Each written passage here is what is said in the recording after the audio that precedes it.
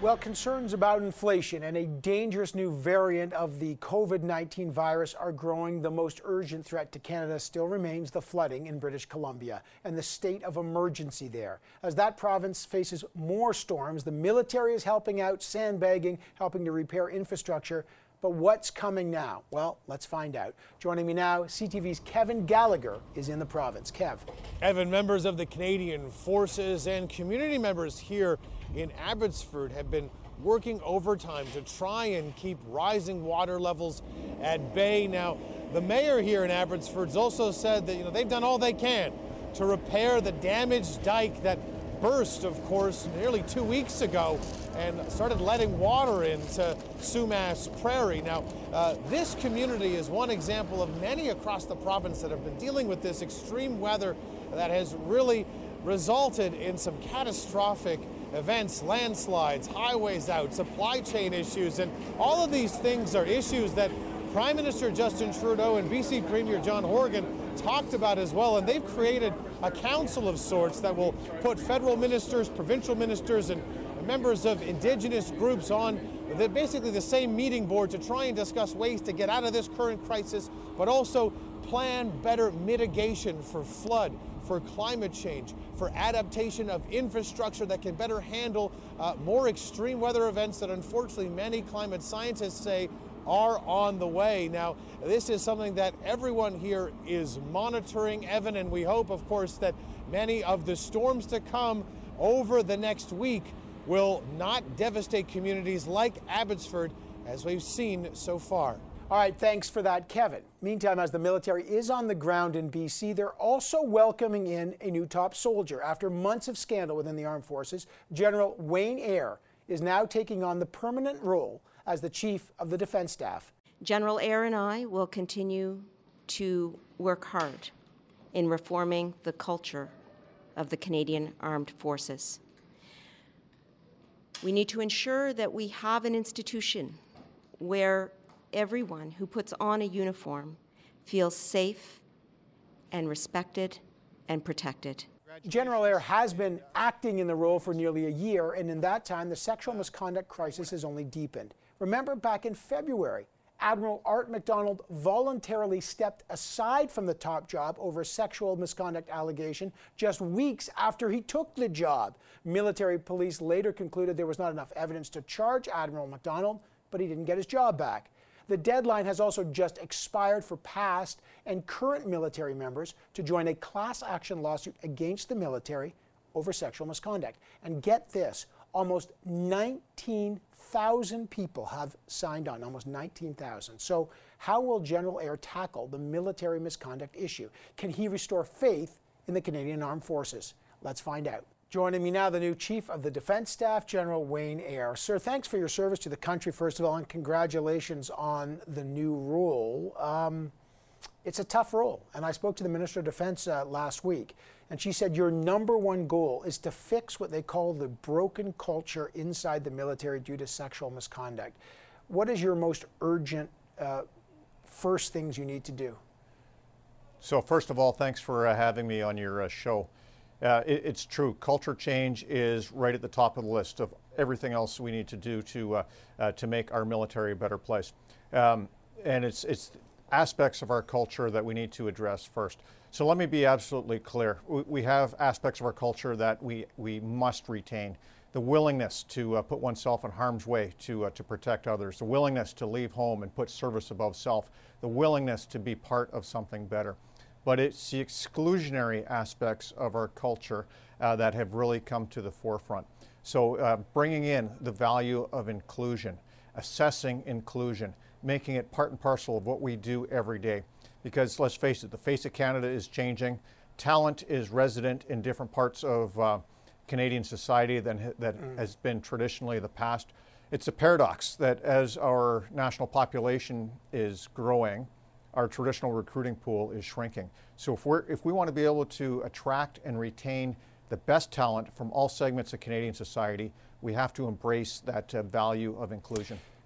General, the question is, why should anyone in the military or outside it trust you? And trust has been the big issue. As you know, there was a review of the back in 2015 from the former Supreme Court Justice Marie Deschamps. Basically, nothing was implemented. Then there was another retired Supreme Court Justice, Morris Fish, earlier this year. He said nothing's changed in terms of sexual misconduct. Now you've got another retired Supreme Court Justice, Louise Arbour, doing more recommendations. If things hadn't changed since 2015, why should people expect them to change now? Hey, nothing that I say here is going to change that impression.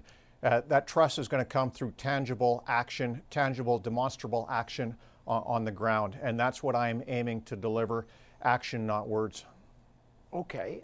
What will the first action be? Because I know that the Minister of Defense has already said any allegations are going to be processed in a civil court, no longer in the military justice tribunal. So they're yanking that out of the military. What will be the first actions that will build that trust?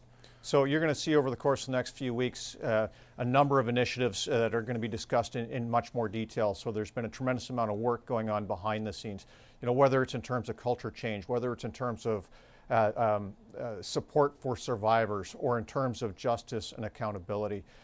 We can talk about what we're doing with leader selection, what we're doing in terms of changing our military ethos to address the inclusion aspect, to address the character that is so necessary going forward, the character as well as competence to be able to be trusted to serve. We can talk about climate intervention teams that we're starting to pilot as we speak.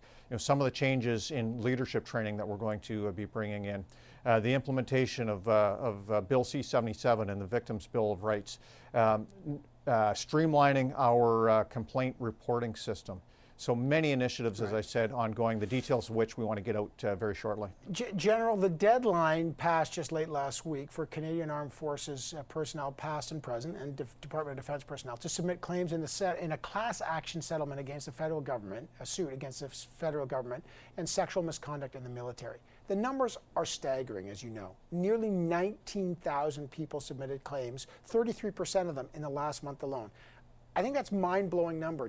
Almost 19,000 members are signing on to a class action lawsuit on sexual misconduct. What does that number tell you about what the heck's been going on inside the military? So this number tells us a couple of things. Firstly, it shows the breadth and the depth of the issue and the historic components of it. Secondly, it shows us that people are willing to come forward now, which we should treat as a good sign. But also, as they come forward, we have to appreciate that it's difficult, and in many cases, victims can be re-traumatized. But the stats also show us that 42% are men. So this is not just a woman's issue. This is a Canadian Armed Forces issue writ large. And it may not necessarily be a sexual issue. It quite possibly is a abuse of power issue. So these numbers tell us a number of things. Some of the recommendations that were done in the Deschamps report in 2015 were never actually done. For example, we talked about the transferring of the investigation and prosecution of sexual misconduct cases within the military to a civilian justice system. Again, 6 years ago it was recommended, just done now. Why did that take so long, and what does it tell you that it took so long? Well, as we take a look at those recommendations, I think one of the most important ones that has not been fully implemented is an independent reporting system outside the chain of command. And I, for one, would welcome a system like that if it's going to increase the confidence of our members at all levels. Talk about, there's a perception, frankly, that there's a boys' club or a seniors' club that is protecting each other. I mean, earlier this year we saw the former Vice Chief of the Defense Staff, Mike Rillo, on a golf trip with the former Chief of the Defense Staff, General Vance, who was under investigation at the time by military police. We saw the appointment of Major General Peter Daw to a new position despite on leave for writing a character reference in 2017 for a soldier found guilty of sexual assault on another military member. Again, how do you dispel the perception that there is a powerful boys' club that is circling the wagons? So I'm not going to get into any individual cases, and I will be the first to admit that over the course of the last 9 months I have had some missteps, and I've been on a tremendous learning curve. But I tell you, one of the things that I have learned is transparency and talking about measures that we're going to take, and consultation. And using that as a vehicle to dispel the perception of an old boys club. It's not going to happen overnight, and we're going to do this step by step. I want to get at what the men and women are doing in British Columbia right now, because the storms, they're facing more storms there. Give us a sense, I think, as the defense minister told me, there's about 500 members of the military there. Can you give us some exact numbers, what they're doing right now and how long they could be out there for? So let me firstly say that I am super proud of the work that our members of the Canadian Armed Forces are doing to protect Canadians. Not just in British Columbia, but very shortly in Newfoundland as well, and indeed in other parts of the country, as we still have troops deployed for some pandemic-related operations. Troops are very active in flood mitigation efforts, sandbagging. They've moved out from Abbotsford to a number of different communities. We've got actually closer to 600 on the ground right now between the Land Task Force, the Air Task Force, and all who are focused on this operation. For me, I made it very clear that this is the Canadian Armed Forces' top operational priority. As I said, we've got approximately 600 troops doing the business now. We have more ready to go. The assessment from the province is we've got sufficient, but should the situation change, we will bring in more capability. General, 3 most dangerous situations around the world that perhaps we might see intervention or participation in the Canadian Armed Forces. What are the 3 most dangerous places you're watching? Right now, we're watching closely what's happening in Ukraine with the Russian buildup. We're watching very closely what's happening in Ethiopia. We're watching very closely what's happening in Lebanon. We're watching closely what's happening in the South China Sea and Asia Pacific. Sorry, I think that was 4, but there is no shortage of hotspots in the world. And it's, like I said, it's increasingly dangerous. There is no shortage of hotspots. It could be the title of your biography. General, I really appreciate it. Thank you, sir. No, thank you. Rising threats. That's the new reality facing the Liberal government as it scrambles to deal with the disastrous floods on the West Coast, storms on the East Coast, a protectionist U.S. president who just doubled the tariff on softwood lumber and is threatening to slash the tires of the Canadian auto industry with tax credits for U.S.-made cars. But the biggest threat of all, inflation. Monthly grocery bills have already gone up hundreds of dollars. The speech from the throne mentioned inflation once. Shameful. Just once. We are extremely concerned about the rising costs of living brought to people by inflation. The member opposite talked about families. That's exactly why we're moving forward with $10 a day childcare right across the country. Affordability is the most pressing political issue. Why? No secret. The current inflation rate sits at 4.7%, an 18-year high. The Conservatives argue that inflation is the result of the Liberals' pandemic spending, even though they supported much of it. But the Liberals say no, it's a global supply chain issue, not unique to Canada. Still, what will the federal government do about it? Well, for one, they're cutting pandemic aid and need to pass new targeted pandemic aid bills quickly. One for workers, because the government is proposing a Canada Worker Lockdown benefit, which would provide $300 per week to workers who are under lockdown. For eligible businesses, 3 new initiatives would replace the rent and wage subsidies: the hardest hit business recovery program, the tourism and hospitality recovery program, and the local lockdown program. So is this the right time to pull back stimulus? Do they need to recalibrate their promised stimulus spending of another $100 billion in the next number of years? Let's find out.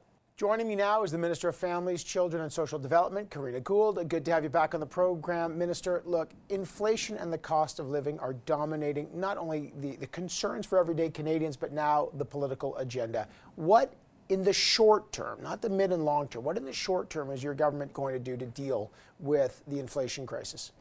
Well, look, Evan, I think inflation is affecting the entire world right now. I mean, we're coming out of a major global pandemic. It's dominated, access to supply chains. The increase in demand is certainly what is contributing to this inflation crisis that the whole world is facing. But our government recognizes that making life more affordable for Canadians is something that we need to do, and we need to do now. And in fact, we're doing just that. I'm the Minister of Families, Children and Social Development.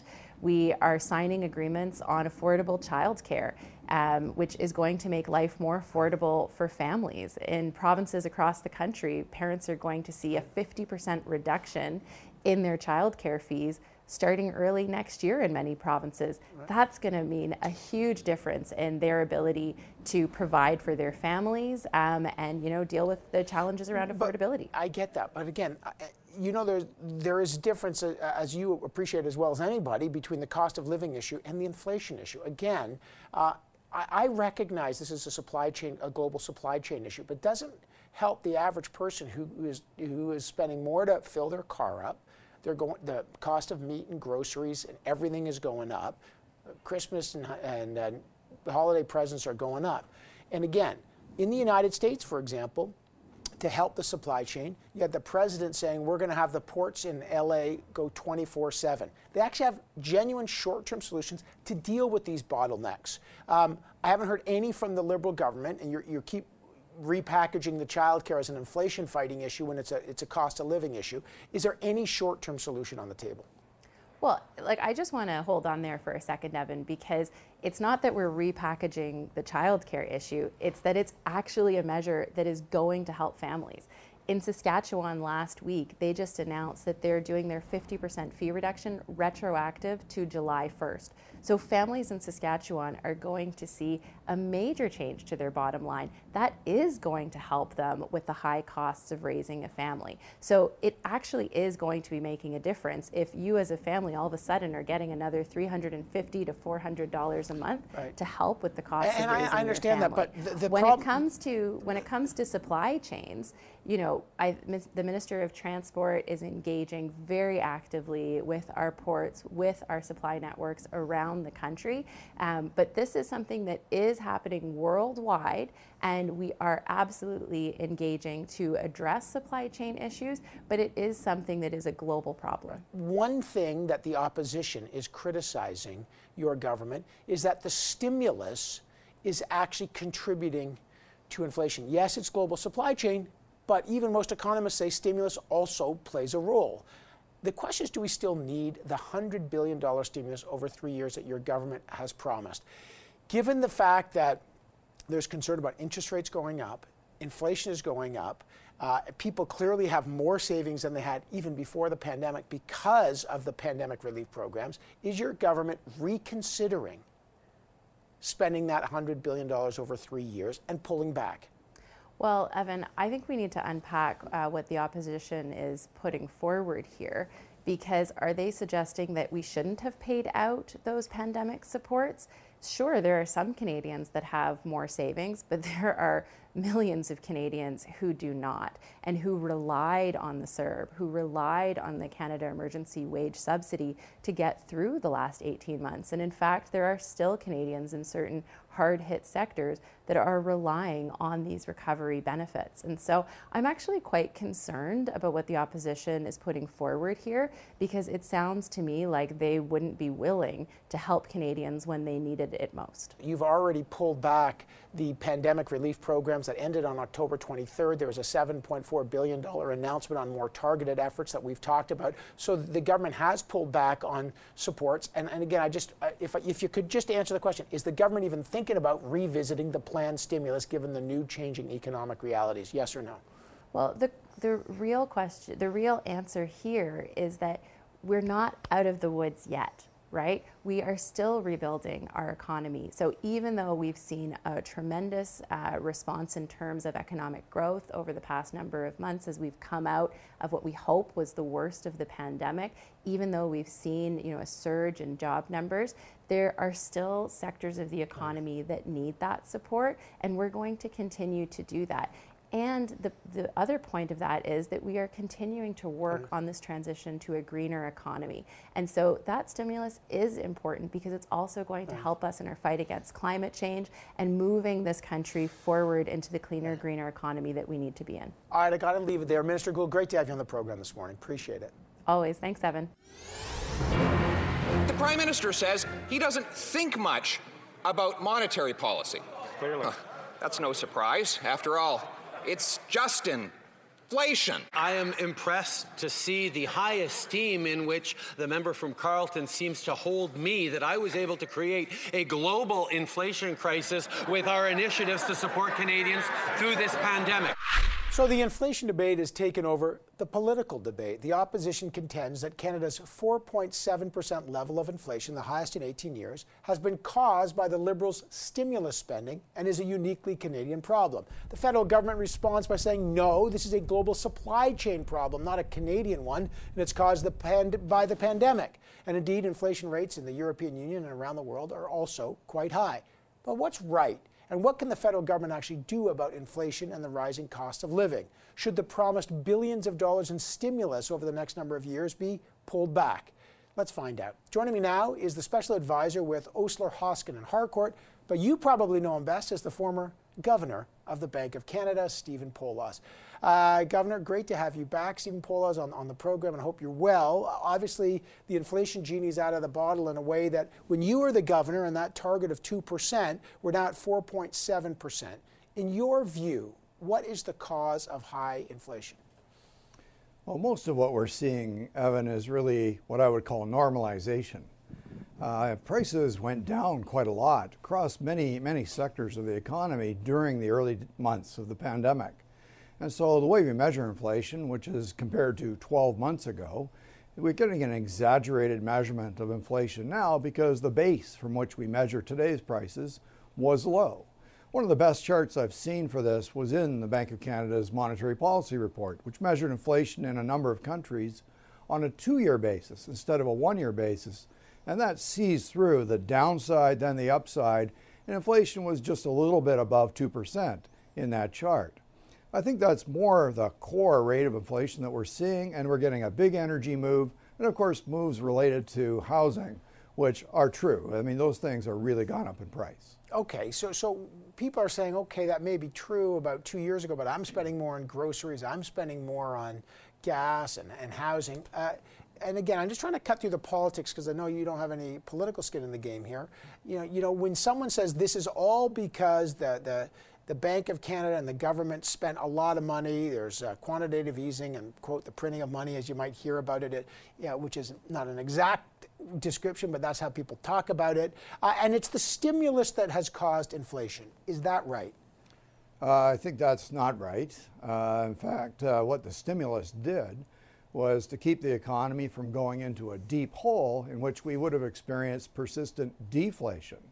And I'd like you to think about how hard it would be to experience deflation as a company with debts outstanding in a fixed amount.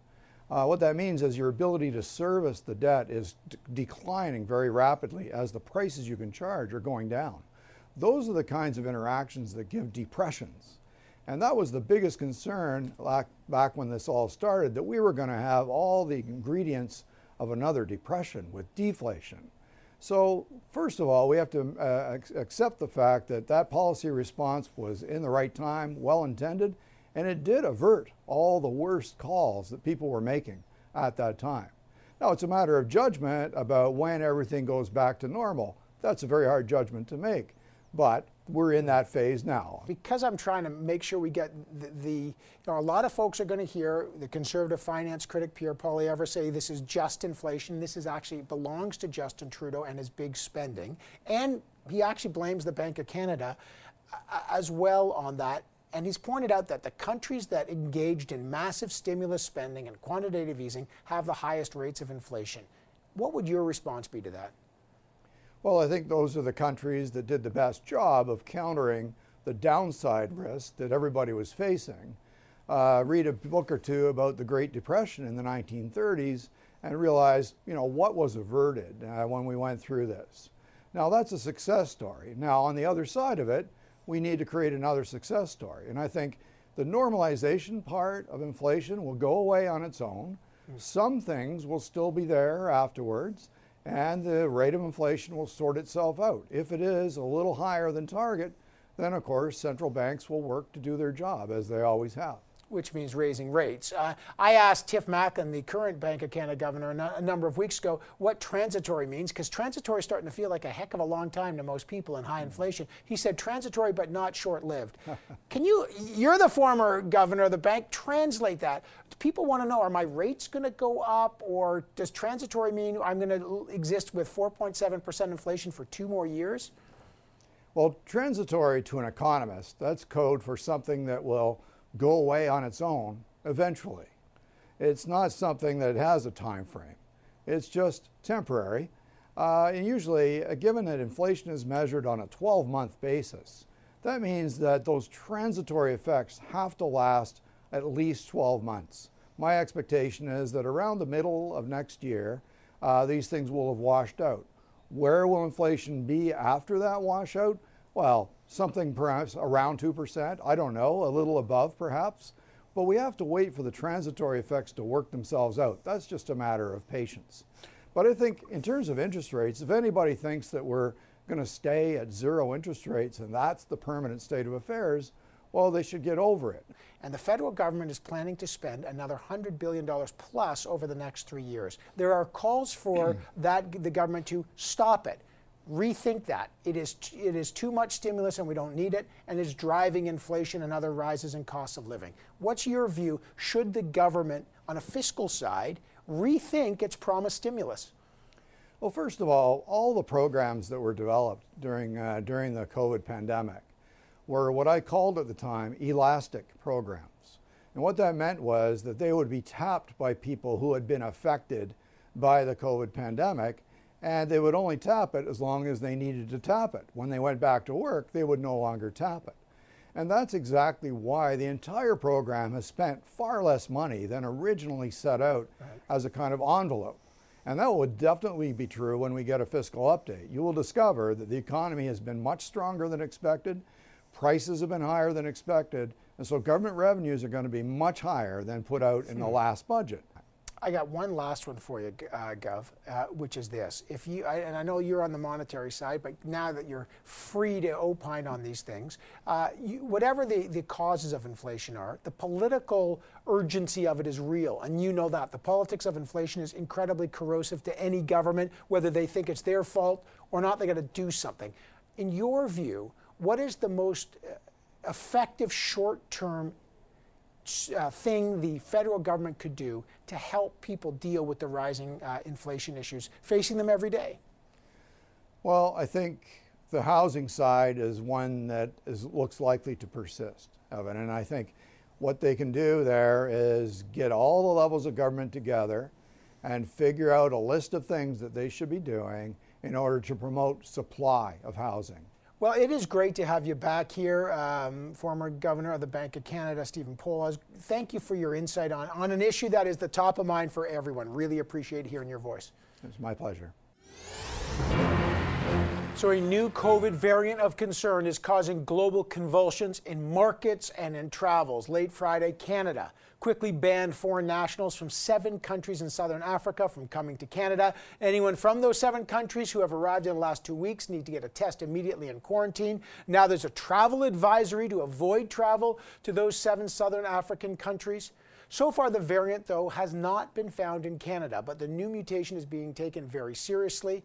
And there's lots of questions. Will it reduce the immunity offered by vaccines? Will it cause a 5th wave? And how does this change the political debate about the end of the pandemic and what Canada must do? Try to answer all those questions. The Scrum is here. Joyce Napier, CTV's Ottawa Bureau Chief, joins us. Marika Walsh, parliamentary reporter with the Globe and Mail, is here. And our special guest this round is the president of the Canadian Medical Association, Dr. Catherine Smart. Okay, good morning to everyone. Dr. Smart, you've left the Yukon for Ontario. That's good to see you traveling about. Travel is on the minds. This new variant of concern is a real issue. What can you tell Canadians who are concerned that the vaccines might not work or that we're in the midst of a 5th wave? I think, we're finding ourselves where we were concerned we might end up. We knew that there was a risk of new variants of concern emerging, especially with the lack of access to vaccination globally. Right now, this new variant of concern, it's unclear exactly what threat it poses to Canadians or to our system. But I think we're glad to see the government taking swift action, because if we've learned anything through this pandemic, it's the importance of having strong public health measures to try to keep things in check. And this is going to be a really important thing to be monitoring here over the coming days and weeks. Marika, you were questioning the ministers at that Friday conference about, is this enough? Is banning flights from 7 countries, southern African countries, enough? How long is it going to be in place for? What do we know about the government's policies, and what are we watching for in terms of the impact on travel and borders? I think, Evan, we certainly saw them move faster on this case than we did maybe in past cases. So I think maybe some signs that they are learning on the need to act quickly on these kinds of measures.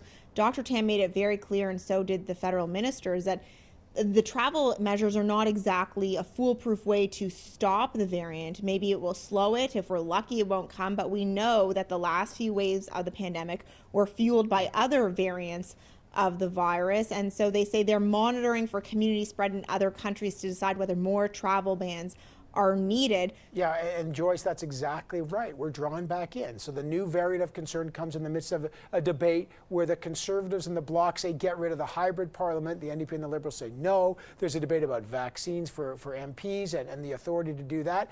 Does this now begin to reshape another debate about the pandemic supports, everything? Well, it certainly does reshape the debate that's going on in Parliament right now.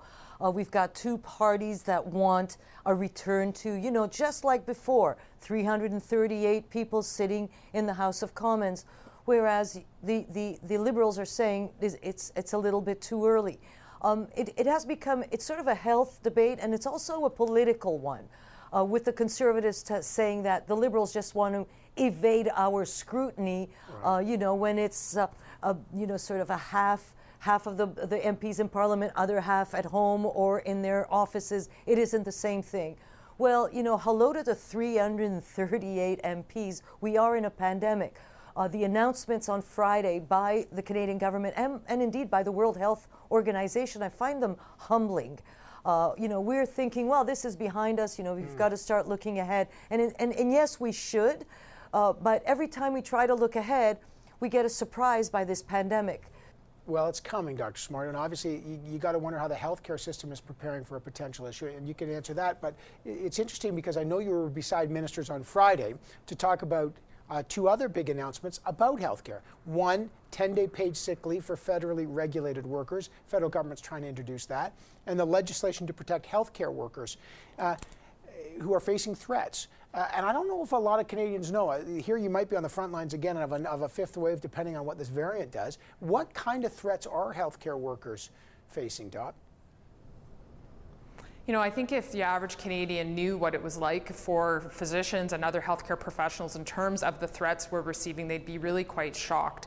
They're ranging from everything from multiple death threats a day that some colleagues have received. These are coming in by a phone, fax, email, to significant online harassment, threats again daily, and also in person. People are being followed, threatened at their clinics, leaving and going from the hospital.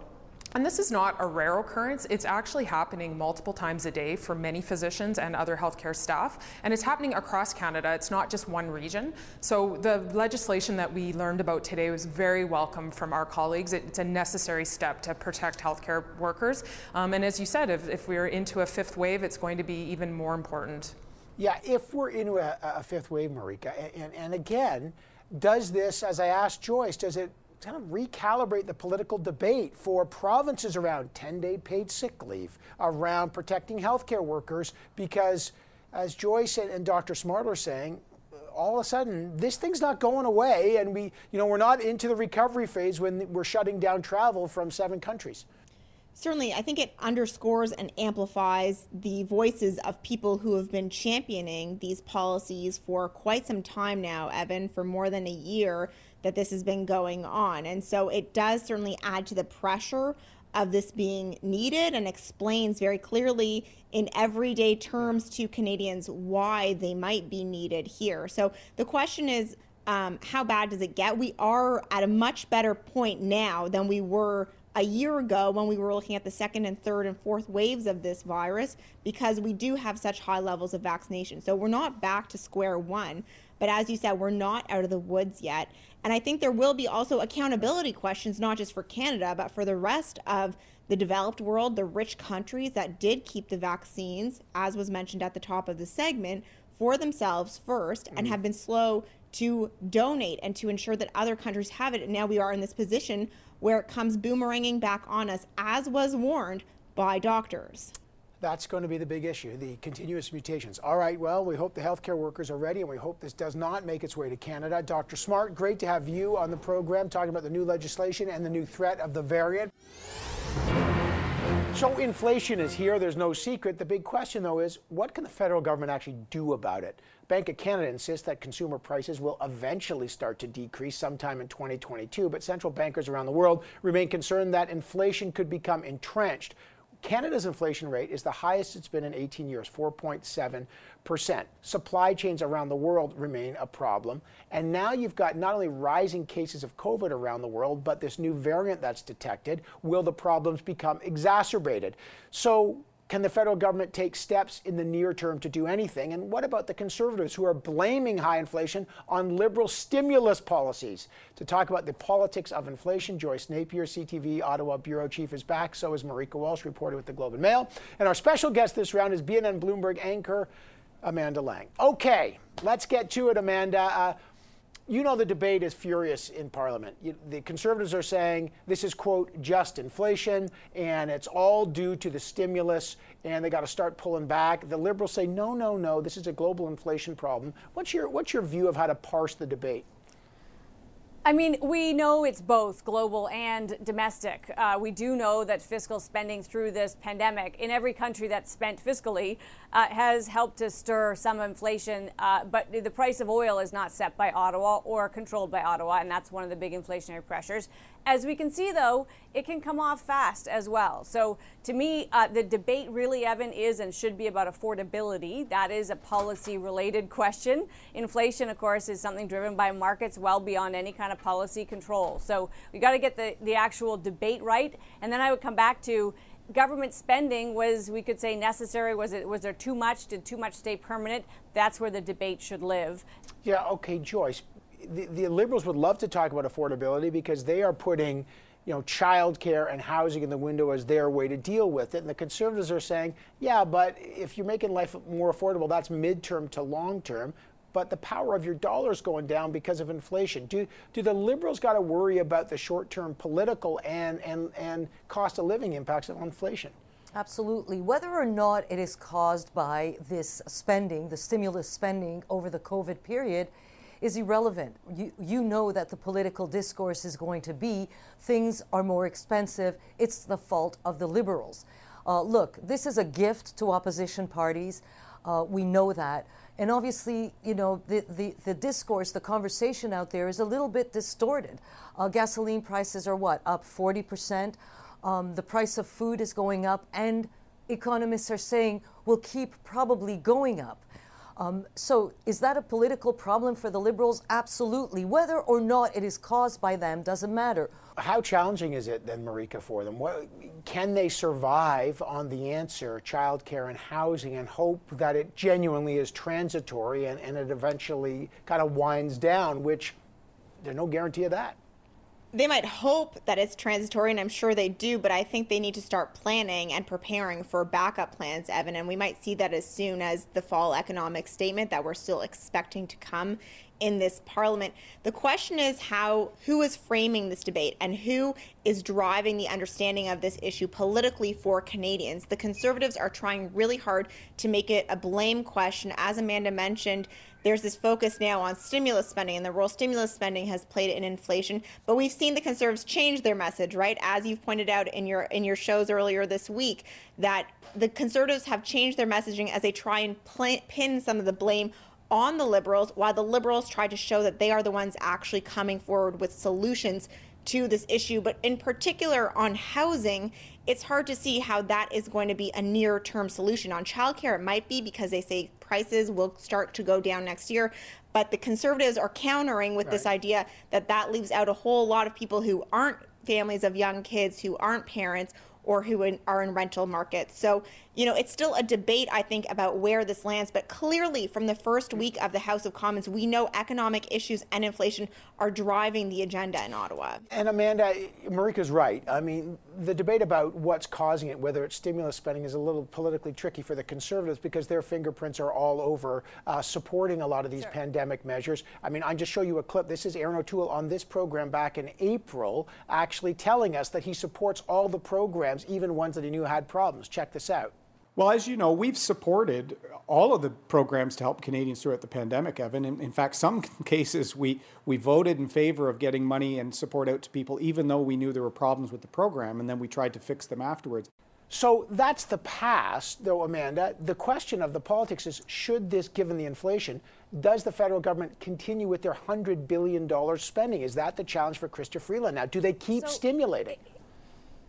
I think that is really going to be the question. And Evan, this is where actually there's a real opportunity here. For one thing, we can actually keep things, outside observers, the media, can keep things in perspective, which is this was not a Canada-made problem. The inflation is a global one, and it's a relative one, too. Canada's not the only country in the world feeling it, and we can take some solace in that. Politically, the government has cover there. But I'll tell you what would actually be the time to have a conversation about, and that is bringing in your deficit, bringing down your debt. This is the perfect time to do it. If what we're looking for, we talk about our central banks raising interest rates to try to cool inflation. Well, a really quick fix on inflation, on the other side of it, is the fiscal spending. They could actually try to right size a little bit, and they have cover for it now. But Joyce, this is not a government that has, where someone says, oh, they're really well known for, quote, reining in the spending. No, and we have to keep in mind one thing, I think, is that this pandemic is still extremely unpredictable. Where will we be even in a month from now? So we're having a debate about targeting spending now, scaling back some of that COVID aid, and sort of targeting it. But where do you target when we actually don't know where it's going? These variants, what's going to happen? What are they? It's very soon to tell. It's probably too soon to tell, but it is there. And the questions will be this weekend, how dangerous is it? We're not out of the woods all of a sudden. Lastly to you, though, Marika, I just don't want to forget there's inflation issue, and comment on that. But you got Buy American issues, America doubling the tariffs on our softwood lumber, hurting that. There's fears about American attacks essentially on the auto industry with their tax credit on electric vehicles that are made in the U.S. So you got Buy American pressures, new variant pressures that Joyce and Amanda are talking about, and inflation pressures. Absolutely, and all of it comes under this economic umbrella that is not perceived to be a strong suit of this government in terms of managing. And I think that's why we are seeing the opposition, not just the Conservatives, also the NDP, really pushing on these issues that they see as the government needing to answer to. To Amanda's point earlier about them having economic cover for reining in spending, I think the problem for them is they don't have political cover. We just came out of an election where massive spending was on the table, was offered up, and we also know that the Liberals want to do these programs. They want to roll out childcare. They want to do a lot more on climate change, and they have used the framing of the need for economic stimulus to justify that spending. So I'm not sure how they then change that to still move ahead with that spending. All right, I got to leave it there. Boy, there's a lot of economic clouds on the horizon right now, but that's why we have BNN Bloomberg's Amanda Lang here and Joyce Napier and Marika Welsh. Thanks for joining us, the three of you. As always, great to see you. And thank all of you for joining us, because that is question period for this week. I will see you tomorrow, Monday, on CTV's Power Play on CTV News Channel. But remember, hug your loved ones. It's a great privilege. And we will be back here in 7 short days. Stay safe.